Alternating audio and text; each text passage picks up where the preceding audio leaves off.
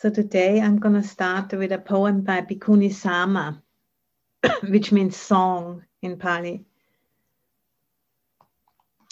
After 25 years on the path, I've experienced almost everything except peace. When I was young, my mother told me that I would find true happiness only in marriage. Remembering her words all those years later, something in me began to tremble.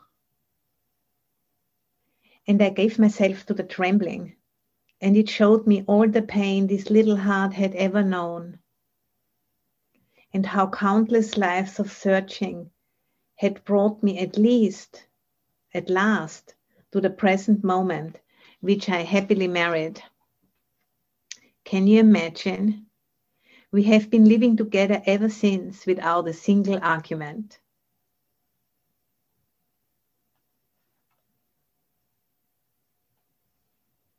So I think that's, a very funny in some ways, but so true, yeah, really.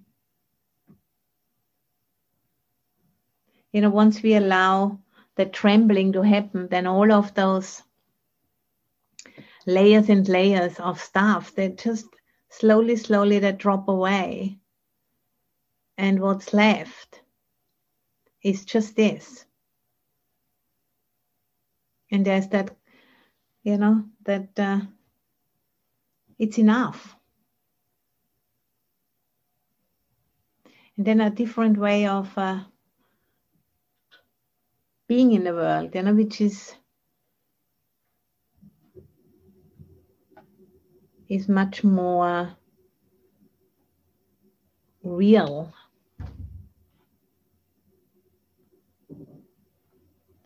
Starts to, become an experience for us. And that experience is just so much fuller than what was earlier. That's a maturing really in the practice.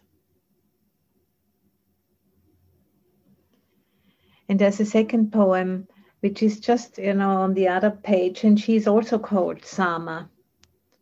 Same name. And she says, like a dog forever getting ready to sit all day and all night, I circled my cushion. These days, body and mind sit together like old friends. Since we are not getting anywhere, they eventually decided, why not have a seat and try to relax? There are many paths.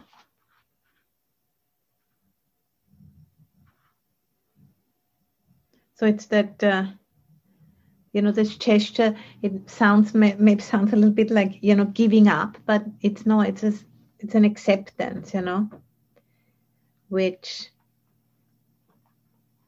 when that comes, then there is like a sense of, we can work with anything. And, with what we are going through right now, the COVID, which is going on and on and on, and the ridiculousness of how the American president behaves and, makes a fool of himself in the whole wide world. And everything else, what's happening, that, people are trying to launch all kinds of adventures in outer space because they don't want to deal with the mess which has been made here on the planet, and all of these ridiculous distractions from what really is the way forward. And that's also part of, the human race. There's all kinds of different levels of beings are here, and we all belong.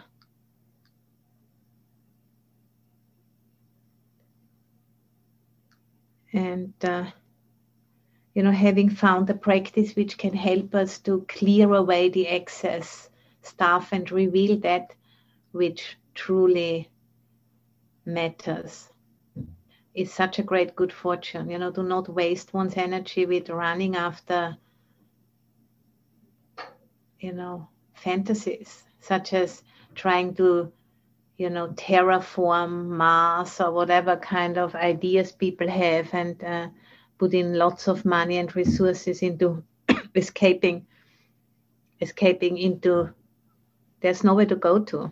That's absolutely no doubt about that.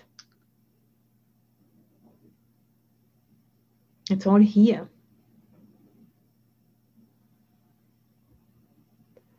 And that's, for me, that's really a very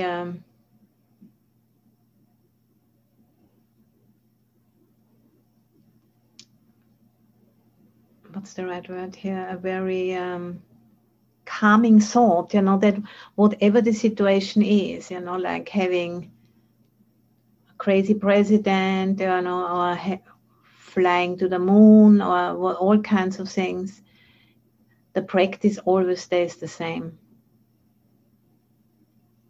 That, what the center of the practice always stays the same. And I have brought today the Anguttara Nikaya with me, like a real big book. It's the numerical discourses, because they are, they are kind of arranged in 1s and 2s and 3s and 4s and 5s. And I'm going to read from the 9s, the Anguttara 9, number 20. And find that. Oh, here, yeah. And it's called Velama. And I think Velama here, it's a Brahmin Velama. So it's a conversation which the Buddha has with the Brahmin Velama at Savatthi in Chettas Grove, Anatta Pindika's Park, where the Buddha spent, I think, 30 reigns at Savatthi. So he's spent a lot of time there. And I think that Brahmin asks him about, I'm not quite sure right now what the whole story is, but the Buddha tells him, what's the most effective way to practice. And I thought, that's to bring that back to mind from time to time is very helpful.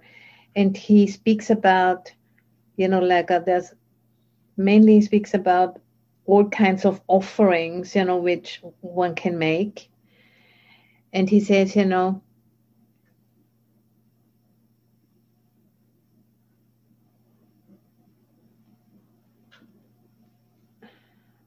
feeding them.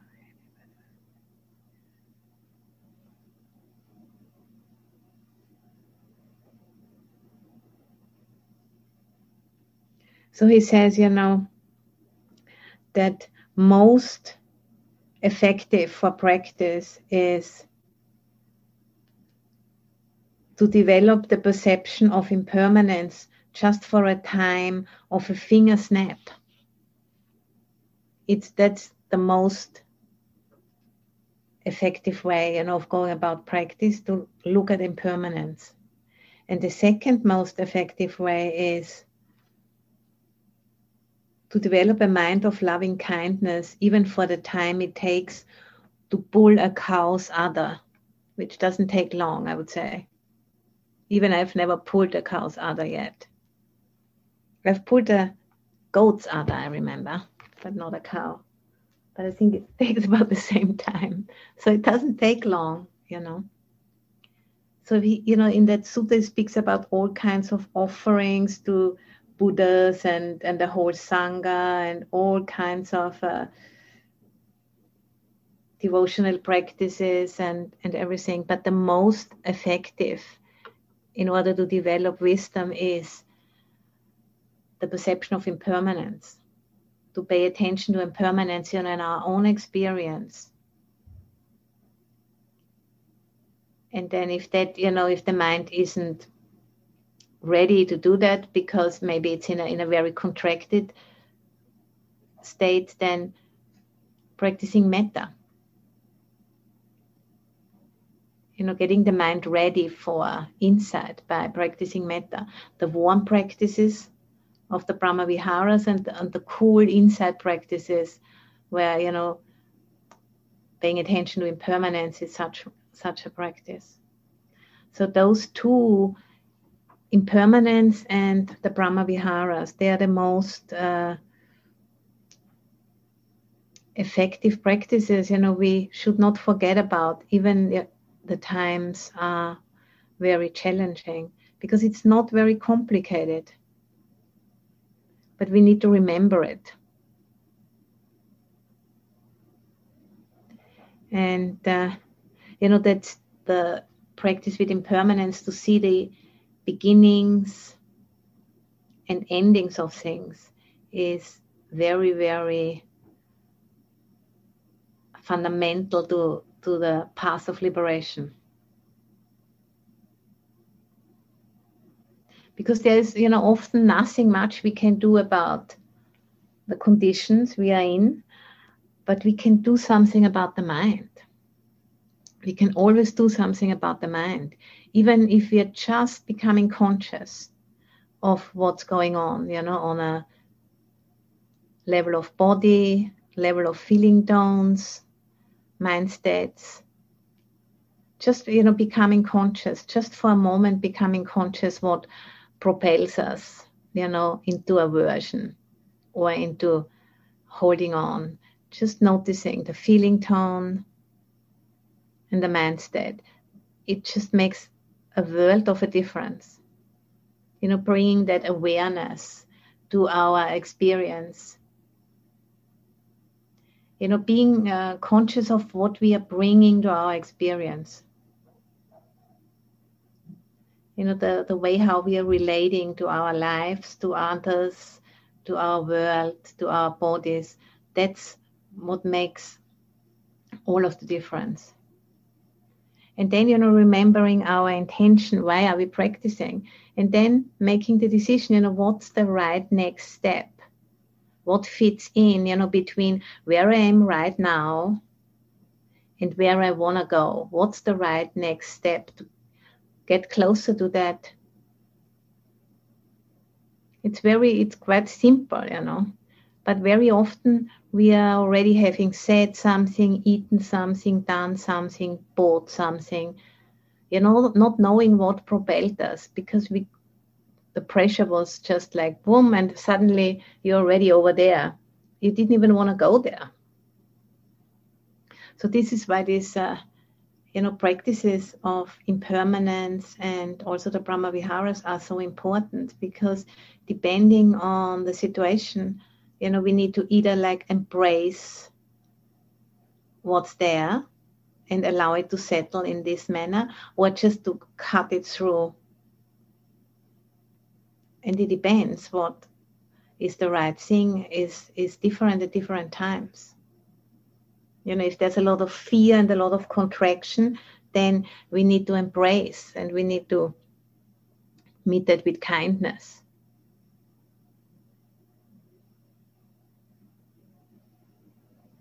But if we already, seeing clearly what's happening, we can just cut a habit, just cut it through 1,000,000 times. Cut it to pieces.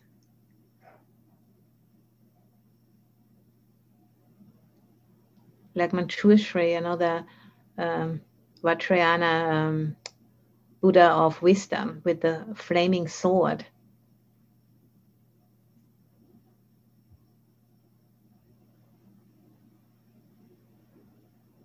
And what I wanted to speak about is, today a little bit is about, through these practices, the wisdom practices, the cool practices, and the Brahma Vihara practices, the warm practices, what actually is the result of that. And, the result of that is to see increasingly clearer and clearer the way things truly are, without adding our personal history on top, but just seeing things as they are, And, one way of expressing that in the teaching is speaking about the vipalasa, the distortions. That's also a sutta in the Anguttara Nikaya, in the fourth, because there are 4 vipalasas, 4 distortions of perception. And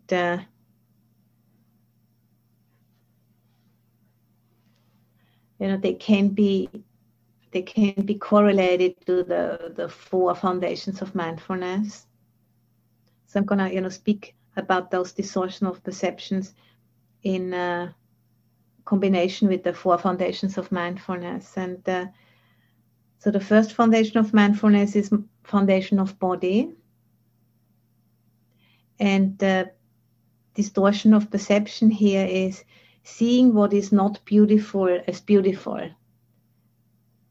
And that doesn't mean, that bodies are not beautiful. They are beautiful, but they are also, once you are like kind of pull away the skin and you look inside the body, it's not necessarily what I would call beautiful. And, to consider that truth as well helps us to balance our perceptions about our own body and the body of others. And that's considered, like a skillful means to work with, sexual desire, and particularly like in monastic environments, Just bringing a balance into perception. Just seeing the whole picture, not just the surface. So that's the first one. Asubha, not beautiful, and subha, beautiful.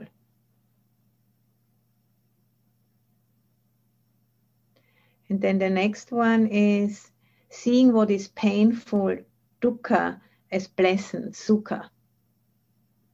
That's the second foundation of mindfulness.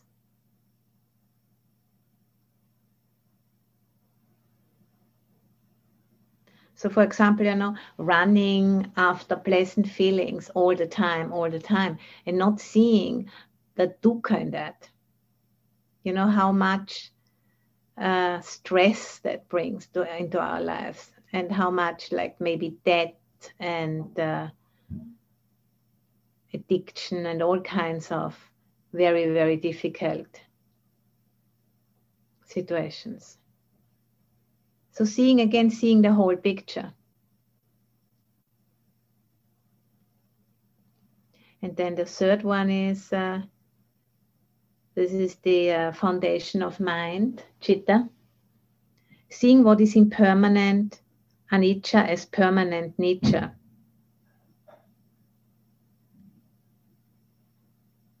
And here we can, if we look at that, to kind of balance out our perception in terms of, how important really is it that we satisfy our attachments, if they are anyway impermanent. Can we just keep steady, and really have that willingness to distinguish between needs and wants? Because there's a whole world of a difference. Because in the first look, it's all the same. I want this, but do I really need this? Because there are certain things we do need, and if those needs are not fulfilled, we cannot mature into a practitioner, which is really able to practice the Buddhist teaching really fully. We need to be mature human beings for that. But we don't need to have all of our desires fulfilled. So to have that courage really, to look, is it a need or is it a want? And if it's a want, maybe we can put it down. It's a great power, to be able to say no. If it doesn't come from aversion. But just saying, no, I don't need this, I don't need another one of those. I already have.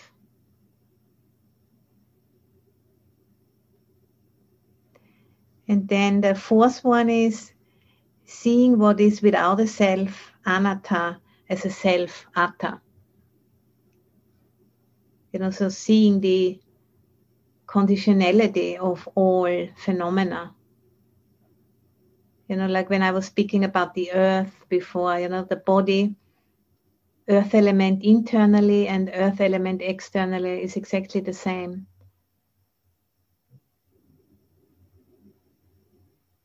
So that constant process of which we are one little tiny grain of sand moving through the universe. So those 4 distortions of perception, this is what gets cleared out through the practice, and through that clearing out, there is more and more a sense of non-separation. And from that sense of non-separation, fear drops away. And there's more acceptance and just less and less stress in our lives.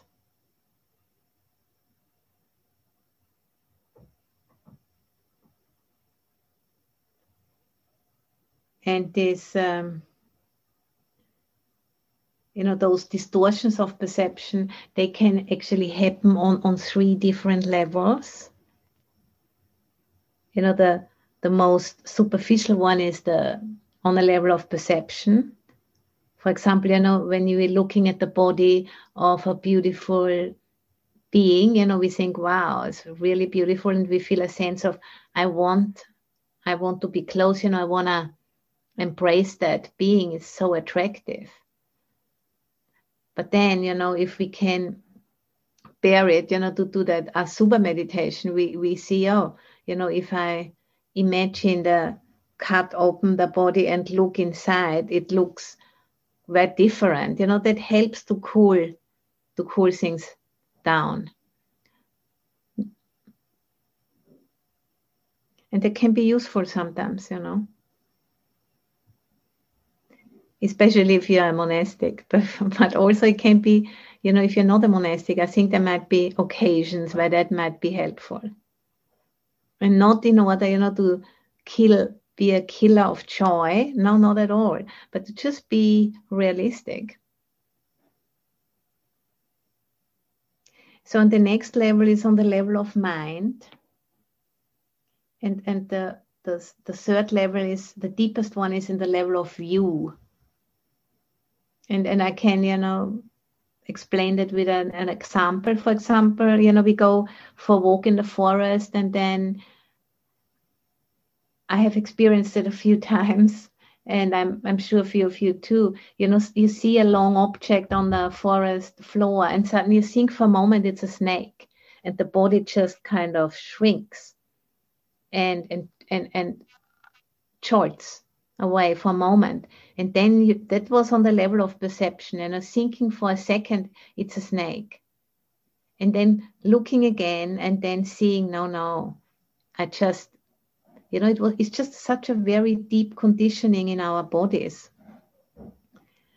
that it's just like ancient equipment, evolutionary equipment, just reacting, and then looking again, and oh no, it's not a snake. It's just a piece of wood. But then, worrying in the mind, start thinking, oh, but maybe there are snakes in that forest. Maybe I should go back. Maybe I shouldn't, and then starting worrying. So that's then on the next level. That's the mind level. And then, developing like a phobia, for example, not wanting to go anywhere in the forest because there could be snakes. That would be on the level of view, then even, if we get information which is contrary to what we think, we can't let go. For example, like Trump, it's very clear, he has lost the elections, and he hasn't won it, but he just doesn't believe it.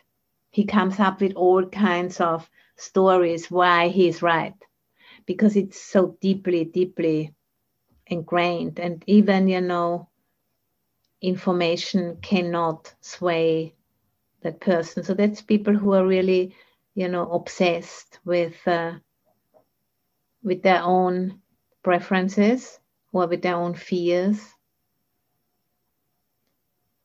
And that can be quite difficult to let go of. So the level of perception is pretty easy, and then if we read a book or learn about the way things really are, it's quite easy to let that go. And the next level of the mind as well, even more difficult, but it can be worked with. But the level of view is very, very deep.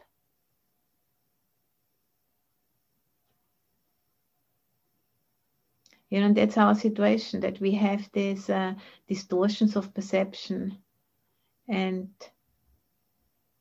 then, through practicing and through the different levels of insight, they get ever more relaxed, and then they are fully let go of with full awakening.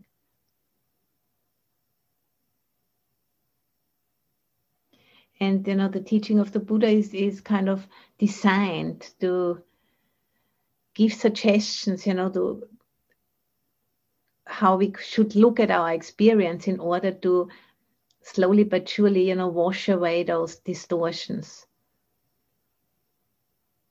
So this is, particular features of our experience we should pay attention to. And, the most important one is impermanence. Again and again and again, as, boring as that might sound and repetitive, but that's the key.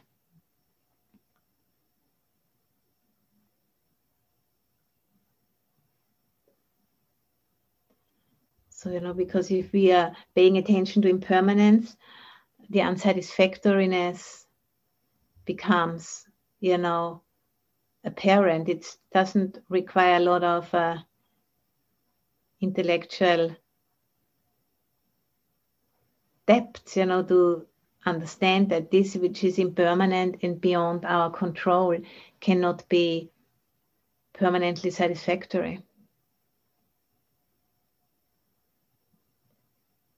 And then, the third feature which we will, more and more start to understand is what's called anatta, not self, which means, all phenomena, including our bodies and our houses and our planet and everything, does not exist from its own side. It's a conditioned phenomena. It's a process which is constantly changing. And it's those three features, to pay attention to those is considered, that's the three Dhamma gates, which have this liberating power if we really, really pay attention to them. Not only when we feel like it, but as much as possible all the time. Being less and less occupied by the content of our experience, but seeing more and more the repetitiveness, the structure of it. And then that's what washes away that distortions. And then if those distortions are washed away, the craving naturally releases its grip, because the mind, responds.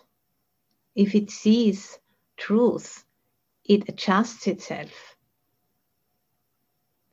And that's, what the meditation is all about. It is about, creating causes and conditions for clear seeing so that the mind can catch up. And the catching up, manifests through letting go, letting go of certain assumptions which are not true.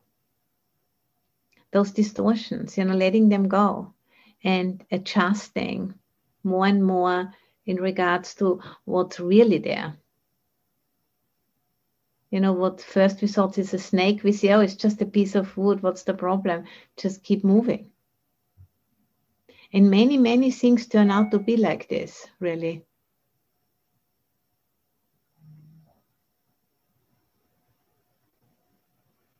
So that's this process of deconditioning.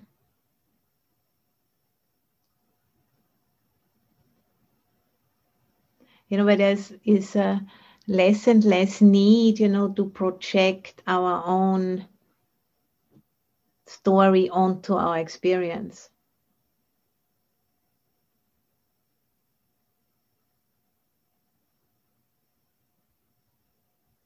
And then, through that also a sense of separation is washed away.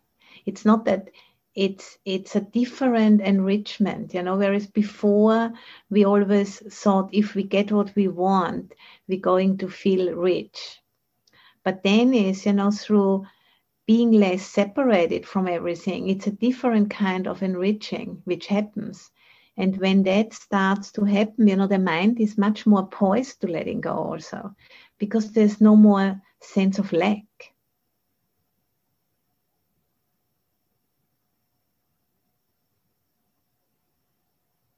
So that's a very beautiful experience when there's this sense of, yes, I'm in the right place.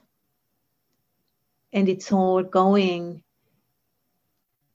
in the right direction, even it doesn't look like it. And the right direction has something to do with inclining the mind towards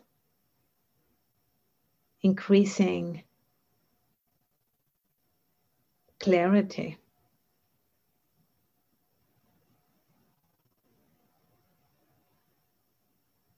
And those challenges, whatever they are, they can all be fuel for that process, to bring out the best of us.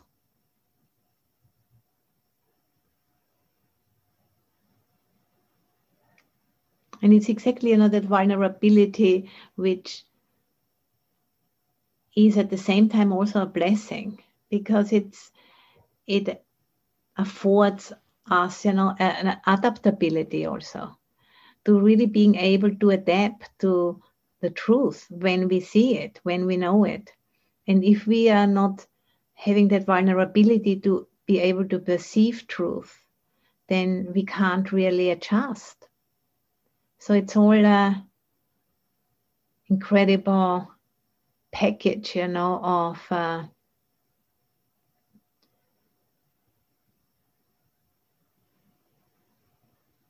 difficulties and joys, which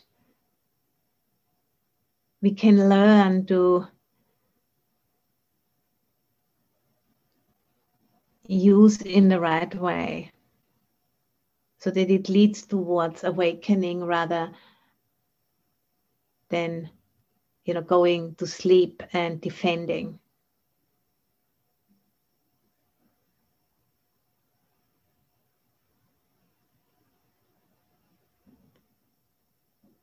Because I think, that's why we are here. We are here to evolve our highest potential. And that can only happen by, opening to what is and allowing that truth of what is, to wash away those distortions and allowing the mind to adjust and expand more and more.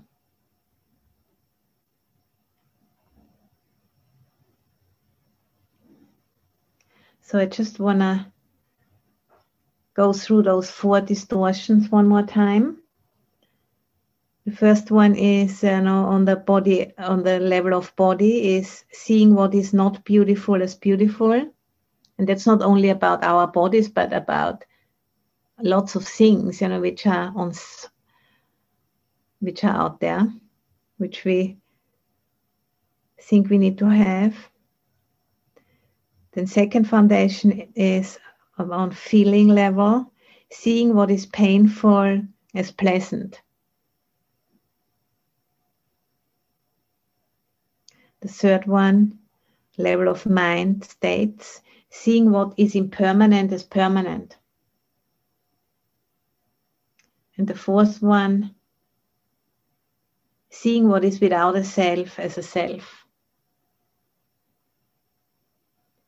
So that's those 4 distortions of perception. And, it's in a nutshell why we are practicing, and it's a nutshell what is the work, what are we really doing. And the Buddha, has given us lots of different lists like this, to keep on track. And that's just one of those many lists. And I find it very useful.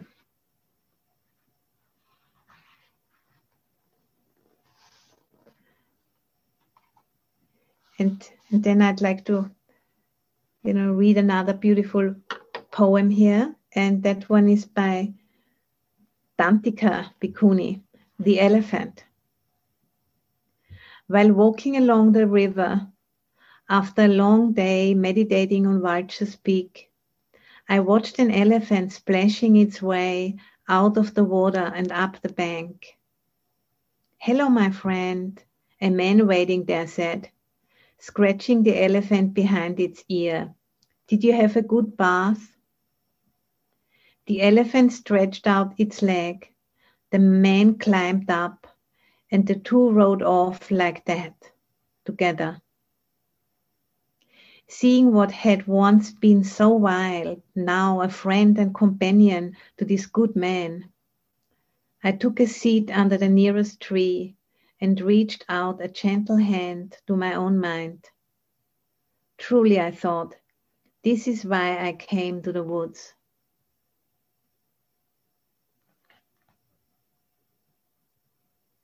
Seeing what had once been so wild, now a friend and companion to this good man, I took a seat under the nearest tree and reached out a gentle hand to my own mind. Truly, I thought, this is why I came to the woods. And I think the more those distortions of perception are unquestioned, the wilder the mind is, the more restless the mind is. And then, through attending in the way I was speaking before, the mind just starts to settle down because it's less befuddled and less bewitched, by phenomena.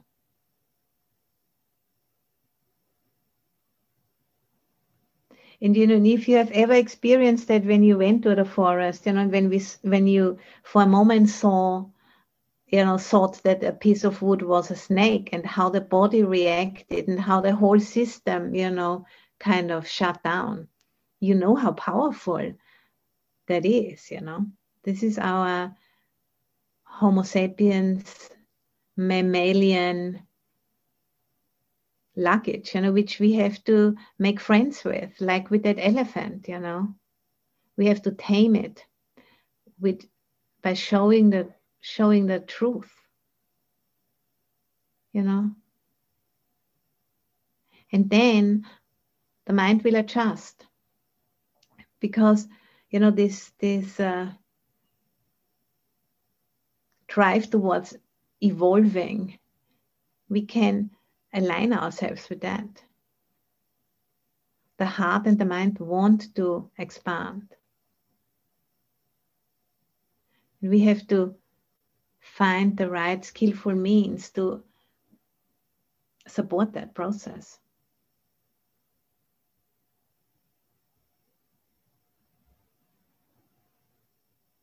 So I think that's what I wanted to share today. Thank you for listening. To learn how you can support the teachers and Dharma Seed, please visit dharmaseed.org/donate.